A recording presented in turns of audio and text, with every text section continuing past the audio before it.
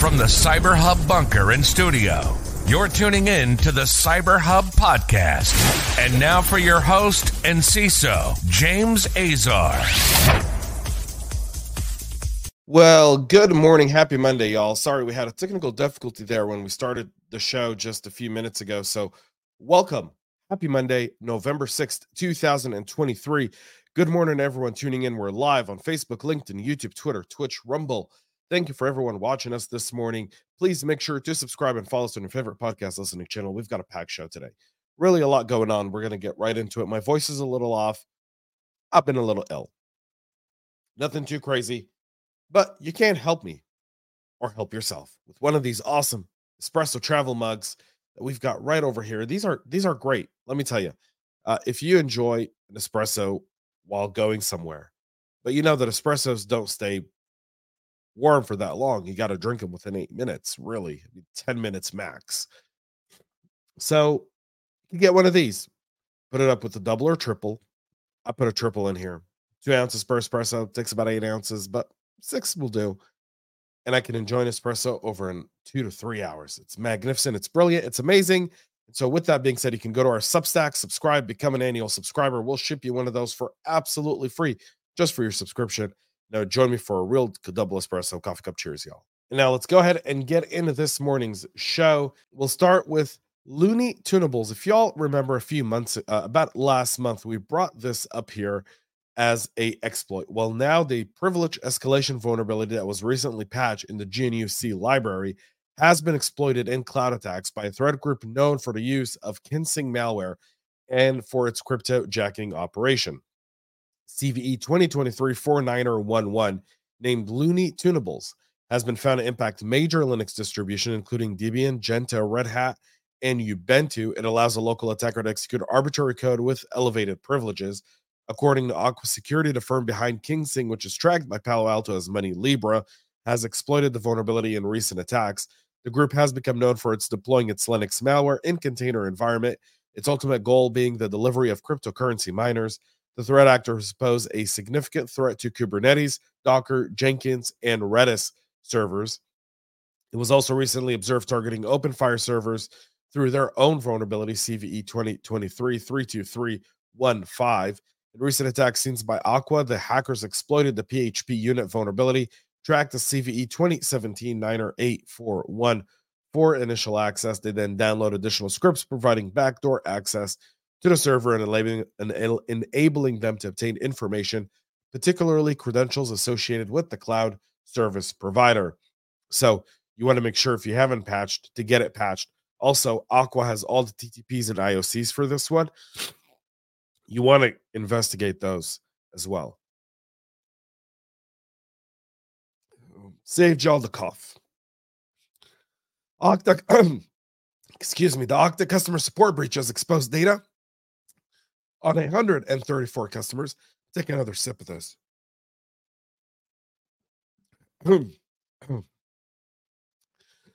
So 1Password, Beyond Trust, excuse me there. 1Password, Beyond Trust, and Cloudflare were among the 5 customers directly targeted with stolen Okta session tokens, according to the company's CSO. Okta has confirmed that the threat actor was able to breach its customer support system and steal files related to 134 of its customers, which is less than 1% of their total roster, but it doesn't matter. It's like SolarWinds. They went after Microsoft and the government. They didn't go after a lot of their other customers, but they knew who they were going after. The stolen customer support files were HAR files containing session tokens. According to David Bradbury, the CSO over at Okta, he's written a detailed blog post about the incident. An investigation into the hack revealed an Okta employee's credentials were compromised on a personal device, which likely led to the initial breach. During the investigation and into the suspicious use of the account, they've identified that the employee had a signed in to their personal Google profile on a Chrome browser of their Okta managed laptop. Username and password of the service account had been saved into the employee's personal Google account. According to the timeline of events provided by Okta, 1Password was the first customer to reach out to Okta with a report of suspicious activity on September 29th. By October 2nd, Beyond Trust reported a similar issue, and then Cloudflare and many others have come forth. So now this is 134 customers impacted. They nitpicked. So ask yourself, would you be one of those 134? They've said that they've contacted those companies, but investigate those IOCs and make sure you don't become an additional victim. Microsoft says the 4 exchange vulnerabilities disclosed by the Trend Micro Zero Day Initiative last week have already been patched. They don't require any immediate attention. ZDI came out with a whole bunch of Microsoft Zero Days. All of those have been addressed by Microsoft, so no need to panic and rush over those. Just go about your business, y'all. However, on the Atlassian side, the now critical bug is there's a POC available, an exploit available, and immediate patching is needed. This is for CVE 2023-22518. The proof of concept exploit code for the critical vulnerability that was disclosed to the Confluence data center and server technology has become publicly available, heightening the need for people to patch this immediately. Shadow Server, which monitors the internet for malicious activities, reported on Friday that it observed attempts to exploit the vulnerability from at least 36 different unique IP addresses over the last 24 hours. The bug has a CVSS score of 9.1 out of 10. And on October 31st, a warning from its CISO about the vulnerability presenting significant data loss if exploited. There is vulnerability information that's readily available. CV 2023-22518 affects customers of all versions of the data center and Atlassian server, but not those using the company's cloud. So hosted versions of these technologies. So you want to make sure you get those patched ASAP as well. Data brokers are now selling U.S. service member secrets, according to researchers. Vast amounts of highly sensitive data on American military service members are up for sale by data brokers, according to a new report examining the national security implications of the practice. The research shed lights on the secretive data broker industry, which gathers exceptionally granular personal information on individual consumers, often selling the data to marketers. The largely unregulated and controversial industry has quickly expanded in recent years. For those who don't know, I did a podcast called Goodbye Privacy for a little bit. There's a whole episode on data brokers. Recommend you watch it. I recommend you give it a shot. It's really, really worth it.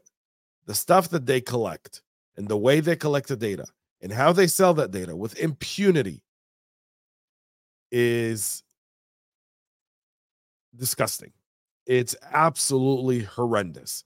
This industry is, if there was ever, excuse me, if there was ever an industry that needed to be regulated, it's this one. Ever. If there was any industry that needed regulation, it's the data brokers. It's a national security threat. Is a domain. It's a individual privacy violation, and it's significant. The researchers set up a server in Singapore where the brokers transferred private data about active duty military service members, veterans, and their families, including sensitive health and financial information, according to a report. They sold the bulk data within geofence military facilities such as Fort Bragg and Quantico. Excuse me. The researchers ultimately bought the data from 3 brokers using a .org or .asia domains, doubling down on the national security questions. According to the lead researcher, Justin Sherman, he's the founder of Global Cyber Strategies, a research and advisory firm, as well as a senior fellow at the Duke Policy School. The data sets all contain individuals' identified data attached to veterans and service members' names for a cost ranging from 12 cents to 32 cents per record. If you don't think that's significant, you can obviously see the stuff they're selling and why Congress needs to immediately regulate this industry and get rid of it ASAP, because it is a national security threat, especially this week as we honor our veterans on Veterans Day on Friday. So there's that. The war in Israel enters 30 days since the Hamas terrorists went and invaded Israel on that peaceful Saturday morning, killing 1,400 civilians, raping women, burning babies, beheading people. And the war is obviously taking place in the battlefield in Gaza. There's also the cyber warfare aspect of this, as terror supporter Iran, along with its proxies, are launching destructive cyber attacks on Israeli educational and tech sector institutions that are all part of the effort to try and defend Israel. This is coming from Palo Alto's Unit 42 in a new report that they shared with the team over at the Hacker News. Once the attackers stole information, they deployed various wipers intended to cover their tracks and render the infected endpoint unusable. They've included 3 novel wipers, such as multi-layer partial washer and PFG agonizer, as well as a bespoke tool to extract information from database servers known as SQL Extractor. They've been active since at least December of 2020, where Checkpoint first pointed them out. The malwares are a .NET malware, a C++ malware, and a malware that heavily relies on open source project called Cryline version 5.0. So they're attacking all kinds of different institutions in Israel. Obviously, the Israeli CERT, as well as ILC4, and a lot of different organizations have jumped into the loop to defend a lot of the stuff going on there.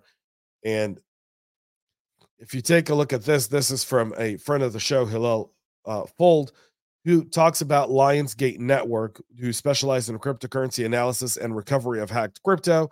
They've joined Israel's national efforts to assist the government in identifying and intercepting crypto wallets associated with Hamas. The new Israeli campaign started against Hamas's crypto wallets has successfully frozen around 100 accounts worth tens of millions of dollars. The campaign to prevent Hamas from using cryptocurrency marks a significant public victory, especially since traditional cash options have also been restricted due to borders being closed. Lionsgate, a startup in Israel with its CEO and founder Bezalel Raviv, will terminate the organization's journey. They're targeting Hezbollah and Hamas. The most effective way to end this war tomorrow is to block their crypto financing. That is true. And so we see this right here being a significant win for Israel on the tech front in the battlefield to ensure that Hamas can't get their hands on any of the illicit money they're raising to continue to kill Jews in Israel and anywhere else across the world. So shout out to the folks over at Lionsgate, as well as the teams that are working night and day to prevent any more financing and weapons getting to Hamas and making sure the people of Gaza are freed from this terror organization. 30 days, 241 innocent civilians are still being held hostage in Gaza. And this war could end tomorrow. All Hamas has got to do is surrender, release the hostages, and face what they got coming to them. And if they cared at all about the Palestinian lives in Gaza, they do just that. But they're using them as a human shield. And obviously a ton of anti-Semitism going around right now as well. So just be mindful of that as well. That's it for our show this morning. We'll be back tomorrow with a whole lot more. Hopefully my voice will be better and my cough will be gone by tomorrow. Until then, have a great rest of your day, y'all, and stay cyber safe. We love feedback, so make sure to connect with us on social media and subscribe to our podcast on your favorite podcast listening platform.